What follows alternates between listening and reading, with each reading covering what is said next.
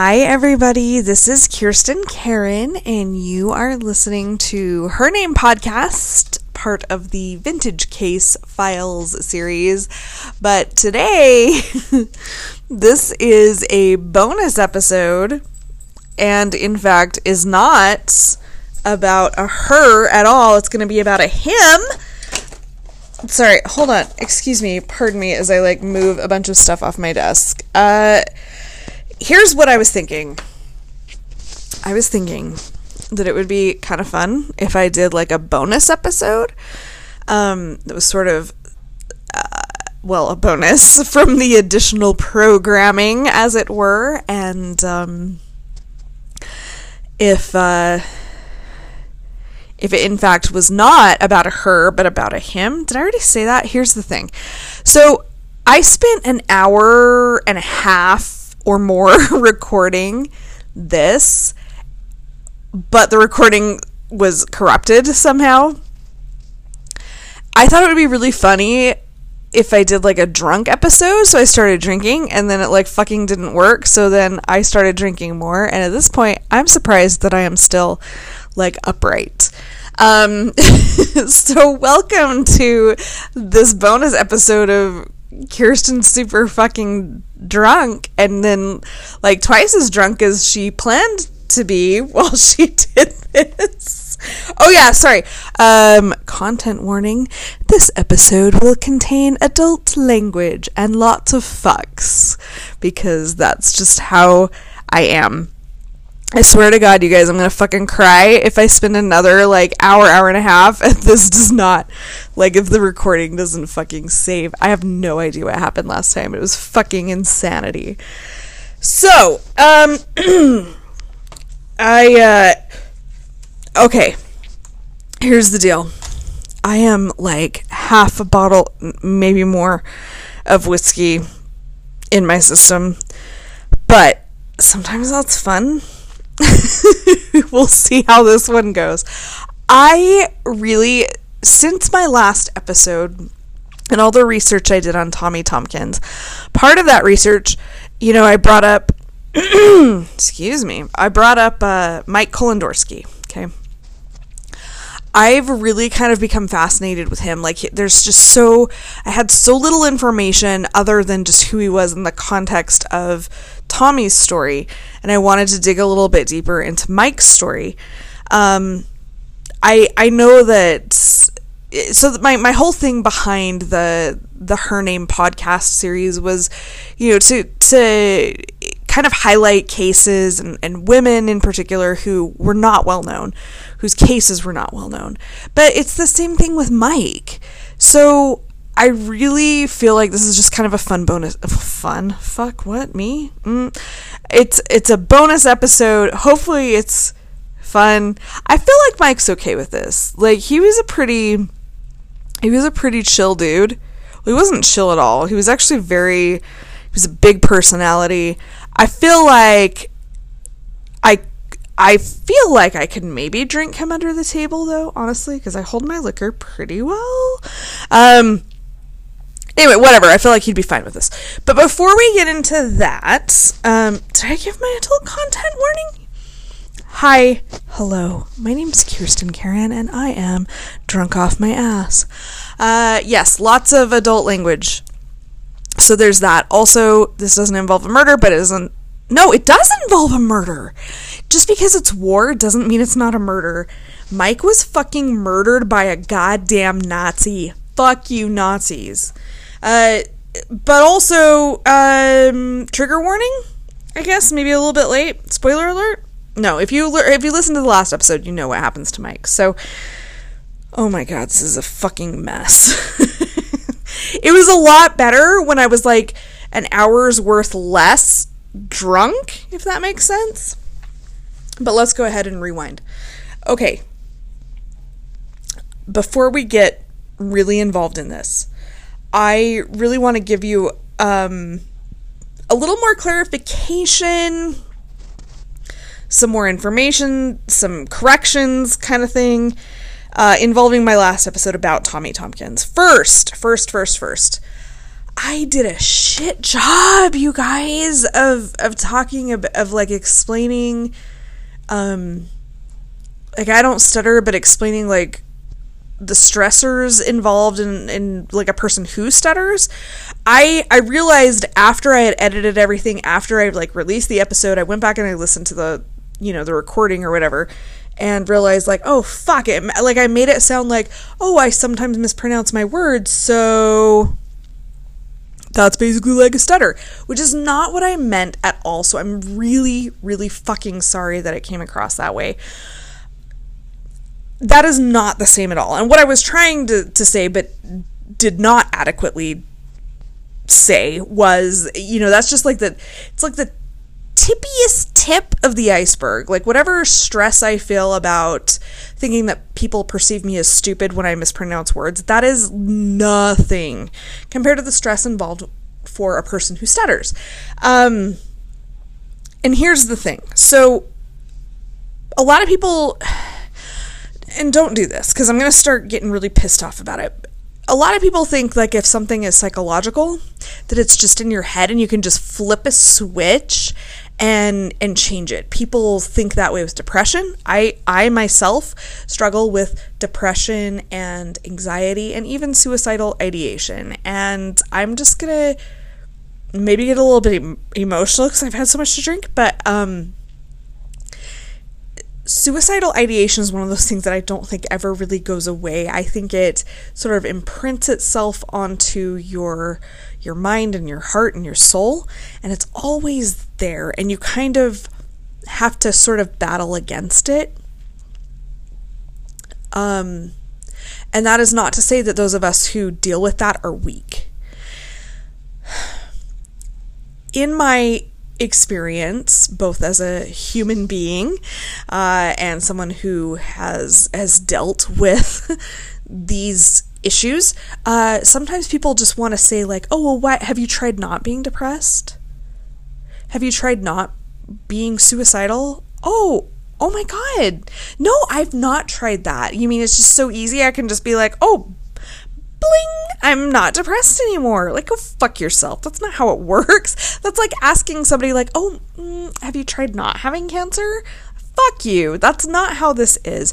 Just because something is psychological doesn't mean that it's something that you can just instantly change. Okay? It's like that with addiction disease. And I will get on a goddamn soapbox about addiction disease. The way that we handle addiction disease in the United States is fucking appalling. It is irresponsible. It is bigoted. Like, I'm gonna lose it thinking about this. Because here's the thing. The mind and the body are intricately and intimately intertwined. What affects us psychologically becomes neurological. So traumas that we experience become like they change our brains.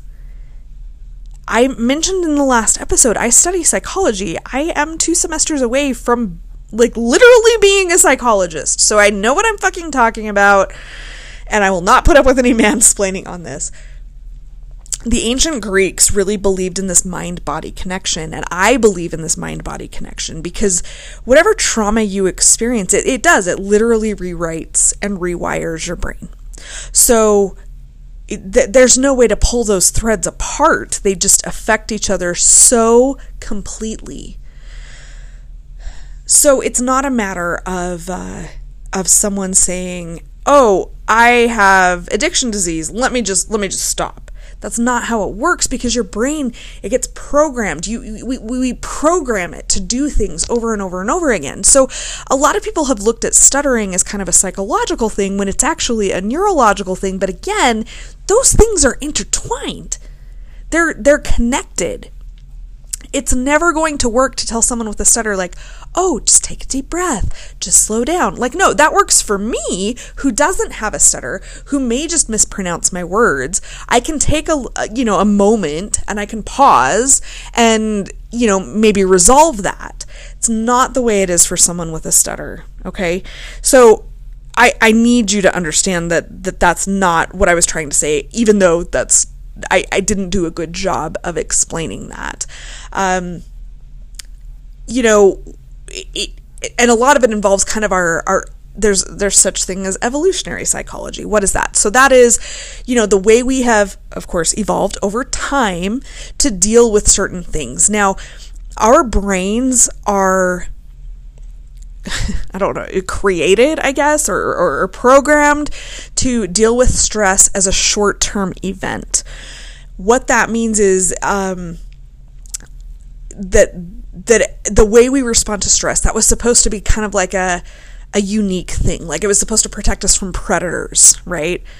In an evolutionary sense. So what happens when we're feeling stress is our body and our brains, they pull all the resources away from what is deemed non-essential, okay? So that you can have that rush of adrenaline and you can run to get away from the fucking crocodile or alligator, whatever the fuck shark it is that's attacking you.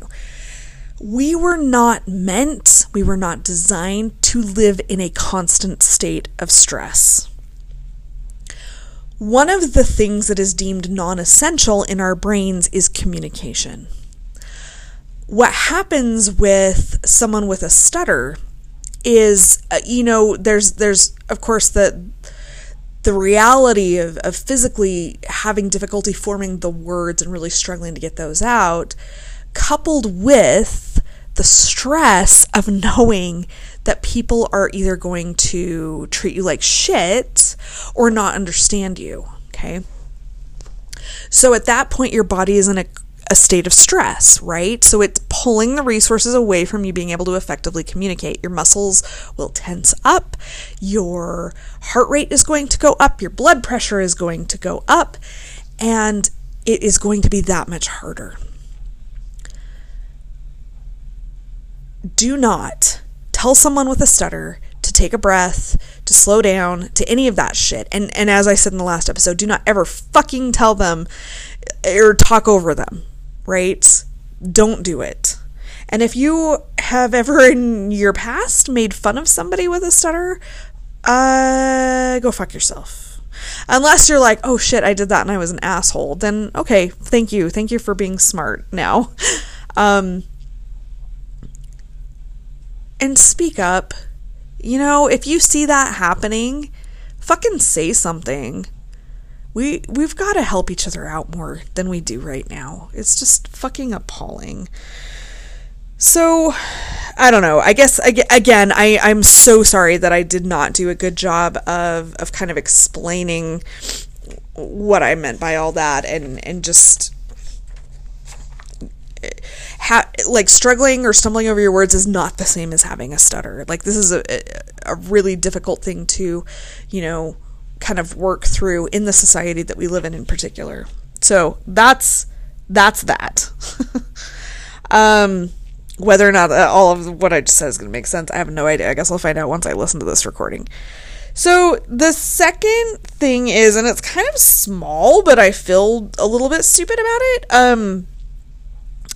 In my last episode, so the airfield that Tommy disappeared from, or that she took off from when she disappeared, is Minesfield, not Minefield. It's not like Minecraft field. It was Minesfield, LAX. It's LAX. So anyway, I mispronounced it. I'm not sure if I just dropped the S. I don't fucking know what happened, but I dropped the S, and it's not Minefield, it's Minesfield, and I'm an idiot. So I apologize for that.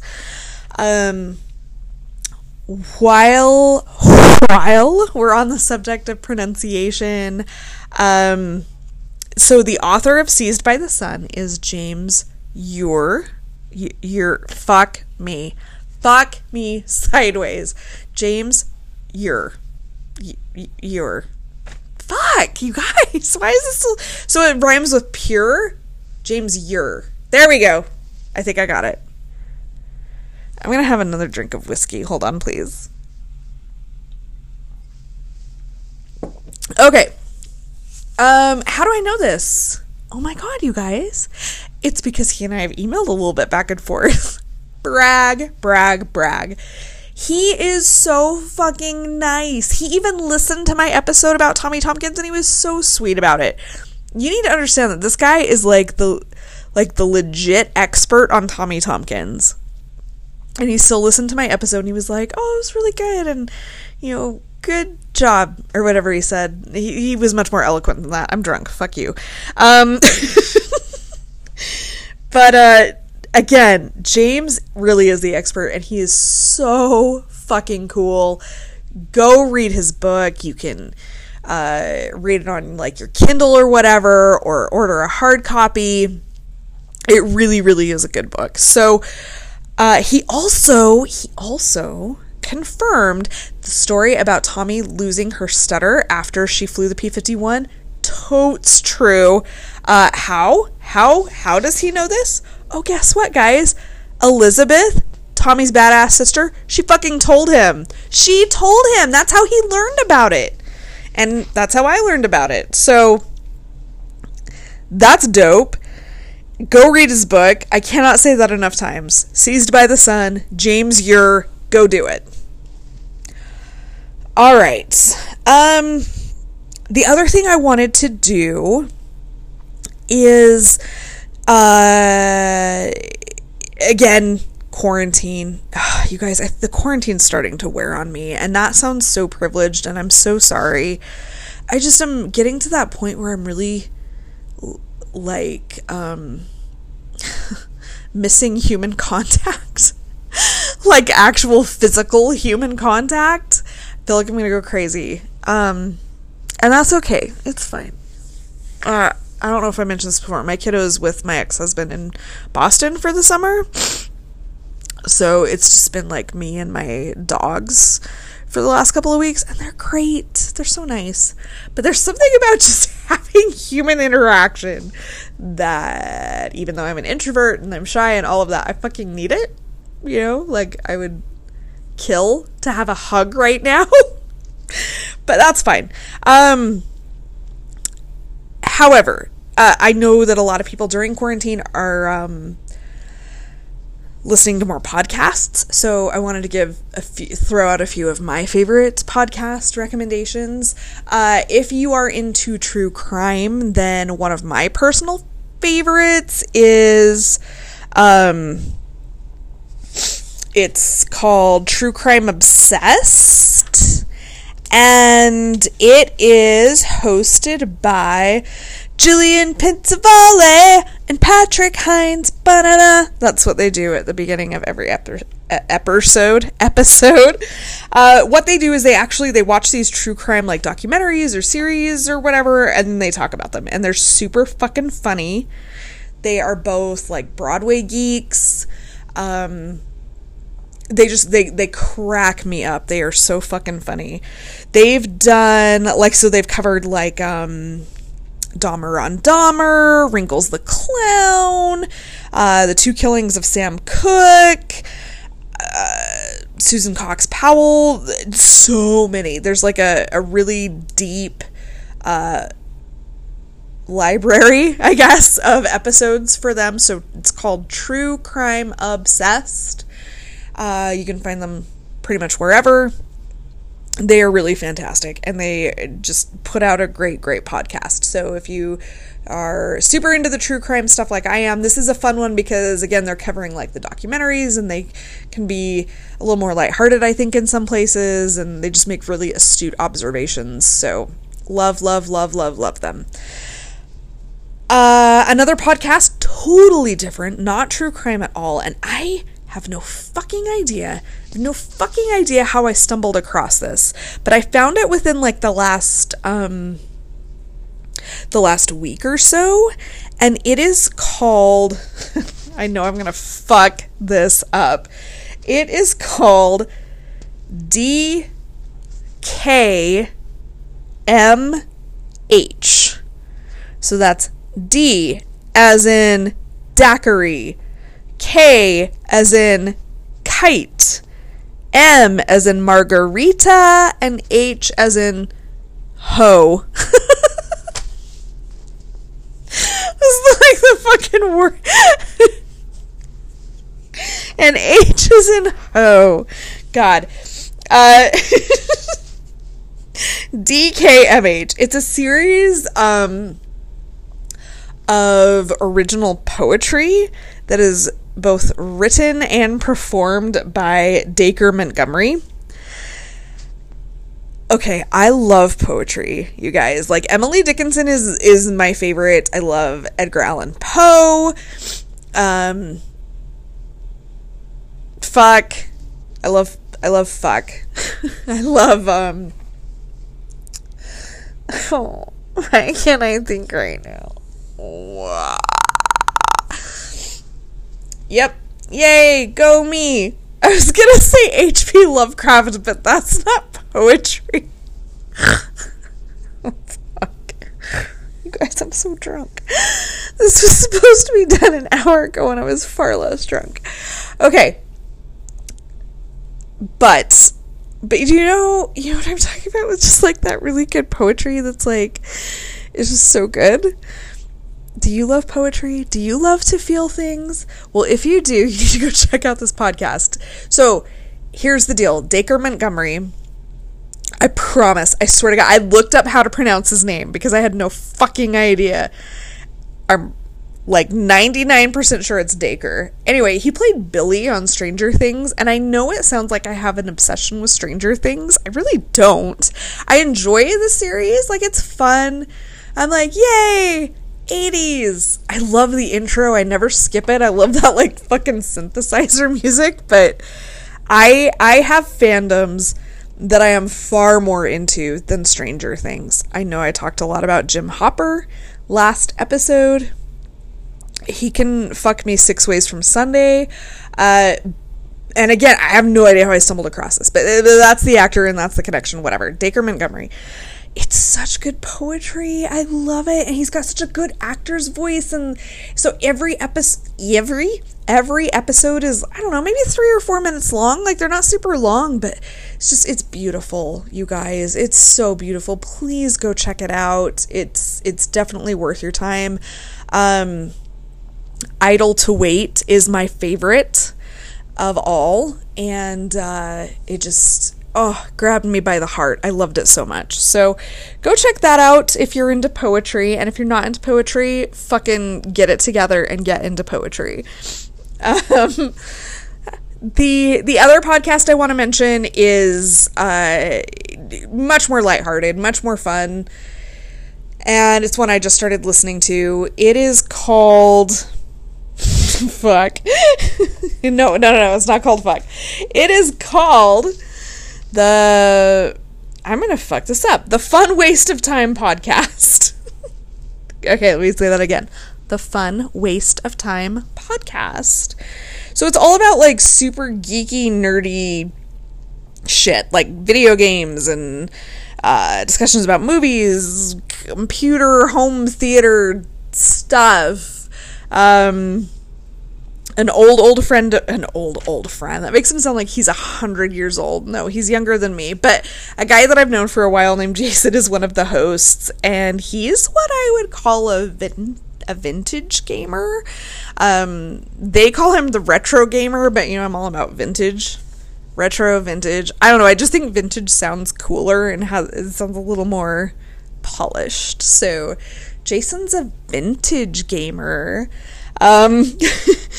He's got this voice that, I mean, grabs me by the heart and the hips. Like, he's just so fucking cute. I'm biased because I dated him a while ago, but really the whole podcast, is really well done. It's very professional. It sounds like a fucking not news radio. That was a TV show. It sounds like a radio show. So yeah, it's good. And if you're into like gaming in particular, you're probably really going to be down for it. So anyway, those are some things that you can go check out. And did I mention that today's episode is like a bonus because I just wanted to tell you more about Mike Kolandorsky, and I'm drunk, so let's do this, right? I have fallen in love with Mike. That's the thing that you really need to know. That's really why this is happening, because I am fucking in love with this man who is dead. That sounds fucking awful. All right, but I did learn some cool shit. So last time on blah, blah, blah, blah, blah. The last episode, the only thing that I really knew about Mike was kind of his in the framework of Tommy's life, like how he fit into that and how he had influenced her. I knew a little bit, but I didn't know a lot. So I started digging because that's just what I fucking do. I get super into whatever topic, whatever person, and I just start digging. I found out some cool shit about Mike. So Mike Kolandorsky was born in New Jersey in 1915.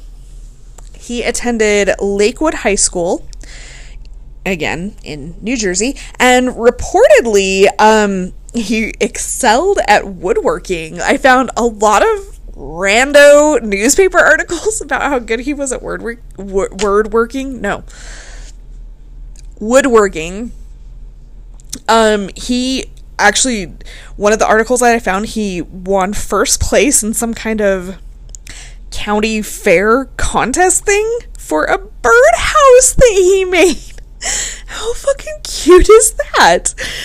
I don't know. For some reason that just tickled me pink. According to his mother, he learned to fly from a super young age. She said in one of the newspaper articles I read that he learned to fly almost before he could walk. So his family lived near an airfield, and he was always kind of around that environment and was obsessed with flying from a very, very young age. When he was 16, he apparently dropped out of high school and started parachuting? I almost said parasailing. That is not what I mean at all. He started parachuting. So he would get in these fucking planes. This is the fucking like 1930s. And he would parachute out. I don't want to do that now. But I can't imagine doing that back then when I felt like everything was far less safe than it is now. But he fucking loved it. He was... so he was parachuting. Several news articles that I read called him a grease monkey. Like he was always fixing shit up on the airfield and working on planes, and just that was kind of his thing. He loved it. He was also a bit of like an adventurous daredevil type. I found a news article from 1934 that was all about an accident that he was in, that just seems to be kind of a typical Mike Kolandorsky thing. So he was one of a handful of what they called trick motorcycle riders performing for a small harvest festival or some shit. And they would do like they would vroom vroom. I'm such a fucking dumbass. They'd be on their motorcycles, but then they would like take their hands off the handlebars of the motorcycle and they would like stand up on the seat. If you guys could see me right now, I'm doing like this weird like surfing motion. But you know, like the circus horse riders, and they're like, "Wee, watch me stand on the back of a horse." Like they're doing that on the motorcycles. He did that shit. Like, who are you, Mike? Oh my God. Like, who does that? So he's at this festival, and one of the writers was doing that whole "look, Mom, no hands" fucking thing, and ended up losing control of the motorcycle, which at this point I'm like, well, how are you even in control of the motorcycle? But I don't know. I fucking don't ride motorcycles, so I have no idea how this would work. But he lost control of the motorcycle, and not Mike, but this other rider, and went into the crowd and ended up injuring some people. Well, so Mike is like way further away, and his bit was supposed to be to like come just screaming into the performance area, I guess, of the festival, like a bat out of hell, and do whatever fucking trick he was supposed to do. Obviously, before cell phones. He was unaware that there had been an accident and that there were all these people gathered, and I guess there was like an ambulance, whatever. So he comes cruising and, sees this crowd of people, and he's like, oh, fuck. So he kind of has a choice at this point. He can either crash into the crowd of people, or he can crash into this, like, parked ambulance. And so he chooses to, like, just crash himself into this ambulance, and he ended up fracturing his leg in, like, 2 or 3 places. He had internal bleeding, but he did that rather than hurt other people. Oh, Mike. How about you don't stand up on your motorcycle ever again, please? Anyway, I think that's kind of an interesting insight into his character. Like, I don't know. There's that part of me that thinks of Steve Rogers riding around on his motorcycle all the time. Not that I think Captain America would have been like, wee, I'm standing on top of it. But that's more of like a Loki thing to do. Maybe Mike was a little bit Loki. He was low-key Loki. Oh, fuck. I'm the worst. Anyway, so that was kind of an interesting thing to read about. And that was when he was 19. So not too long after that, he ends up moving to California, and he basically just gets on his fucking motorcycle and he's like, bye, across the country. Now, I have moved across the country from like Rhode Island to Utah, and that's a long fucking trip now. Like, I can only imagine New Jersey to Cali, like how long that would have taken, but whatever. He did it, and he is working for an airfield in California, and loving it, by all accounts. That is when he marries a woman named Charlotte May Reynolds in September of 1938. Talked about that a little bit last episode. She divorced him, which means that I am irritated with her. So here's what's crazy to me a little bit. There were several publications about their divorce. I'm divorced. I can't imagine if several newspapers published, oh, Kirsten is divorced now because XYZ reasons, whatever. And I'm actually really good friends with my ex-husband still. But even then, like, what the fuck, like, newspapers are publishing this shit? So one of them, oh my god, this is crazy to me. So one of them is like, beep, beep, beep, beep, beep, beep, beep, beep, beep. Oakland Tribune, February 3rd, 1940. Love flies away. A divorce has been granted to Charlotte May Kolandorsky on the complaint that her husband, Stanley Michael Kolandorsky, an aviator of Polish descent, spent most of his time at the airfield and finally went to Canada to join the Royal Air Force. Like, what the fuck? This was in a newspaper. This is in a lot of newspapers. Okay, thanks. I'm so glad everybody fucking knows my business now. What is that? I don't understand. I'm not from the 30s or 40s. I don't understand. I guess that was normal. Who the fuck knows? So, yeah. She apparently went. Oh my god. I love that part where she's like, he spent more time at the airfield and then he went and joined the Royal Air Force. Like, I don't know why I'm giving her that voice. Well, I do know why. It's because I fucking am pissed. Like, I'm sorry, but if the person that I was with was like, you know what? I think I'm gonna go fight some Nazis, I'd be like, holy shit, let me pack you a bag and I'm gonna send you care packages every fucking day. Like, yes. Also, let's have the best sex that we've ever had right before you leave, because hero. But no, she was apparently pissed off. So, I don't know. You know what, Charlotte? I would love to set you up with somebody. I'm going to say it with this person called Henry fucking Silver, because it sounds like you guys both suck. So you can suck together. How does that fucking sound? Fuck you, Charlotte, and fuck you, Henry, because I will never stop saying fuck you, Henry. Somebody left a comment, like a review, like a comment in a review about my episode with Tommy, and they're like, hey, have you ever heard of gaslighting?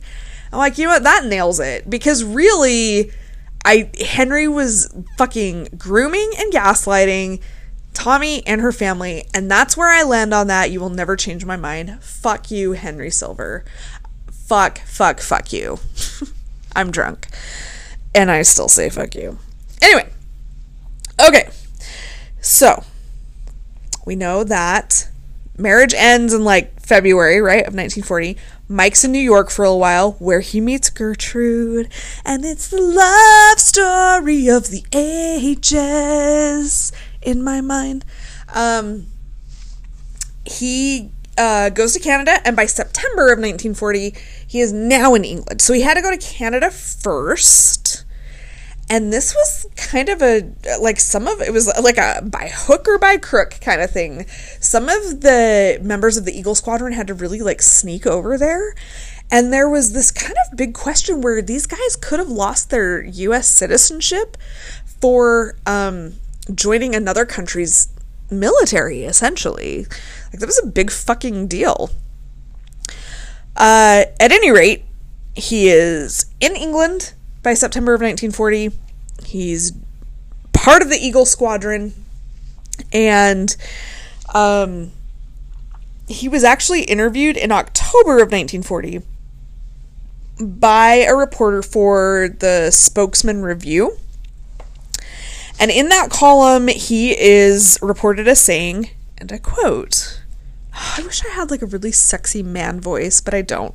So you're just going to have to deal with my voice. But he said, I just could not resist the chance to join up and help the valiant Poles win back their native land.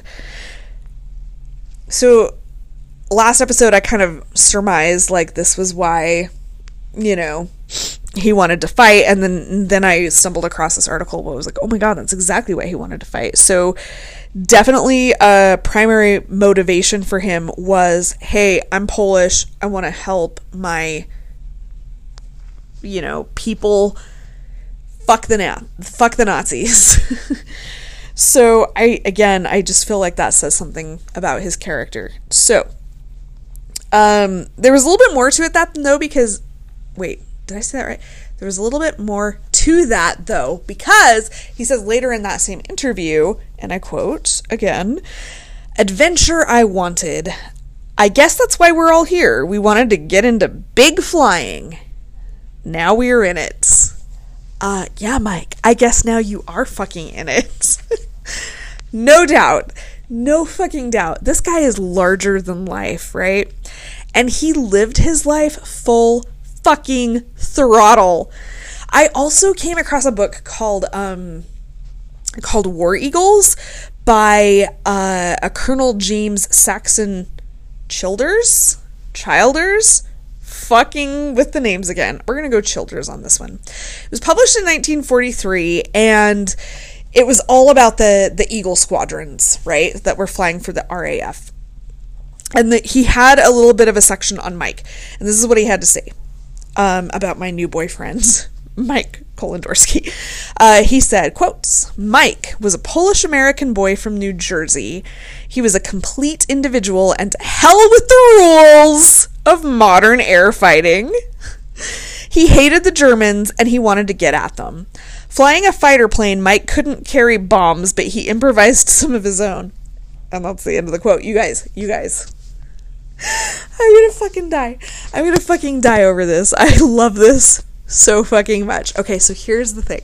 Yeah, didn't have bombs. But you know what? That doesn't stop Mike. No, my boyfriend, he made his own fucking bombs. Because here is what he fucking did, you guys. He would chuck empty beer bottles out of his cockpit whenever he flew over Nazi-occupied camps or cities. Oh, like, sorry, I just snorted because I love it. But then it gets better or worse, depending on your point of view. So one day he's like, What a fucking waste this is. These empty these beer bottles are empty. Fuck that shit. So then, oh my god, I'm the worst, but I fucking love it. Mike, I love you. He pisses in the beer bottles and then chucks those out of the cockpit. Just hoping that they're gonna dome some Nazi jackass right in the fucking head. Piss. He pissed in the bottles. I fucking am so in love with this guy. You guys have no idea. Well, you do now. I love it. Okay? Oh, Mike. Hero. All right. Well, Colonel Childers goes on to say in his book, quote, about Mike, he was a wonderful fighter, this Kolandorsky. The other boys in the squadron said he would be the first to win the Distinguished Flyer Cross, or he would be the first killed. They were right. Unquote. I really think, as tragic as the deaths of both Mike and Tommy were, and they are tragic, I really do believe that they both died doing what they loved. At the same... God, fuck me with getting emotional all the time, you guys. At the same time, they were so fucking young. Mike was 25 years old. What the fuck? How are we letting kids this young go to war? Ever. And even now. How is that a thing? Both of them deserve to live longer lives. But I feel really confident, based on what I've researched, and I'm going to keep researching both Tommy and Mike, because I just love them both so much. I really think that Mike would not have picked another way to go. If he had to go at all, I think he went exactly the way he would have wanted. In a letter home to his parents shortly before his death, he said, quote, "I live dangerously, but I like it." Unquote. So, ladies and gentlemen, and friends of all genders, raise a glass to Stanley Michael Kolandorsky and Gertrude Tommy Tompkins. I want you to think about them and the way they lived their lives for themselves in the best way possible. And I want you to live your life for you.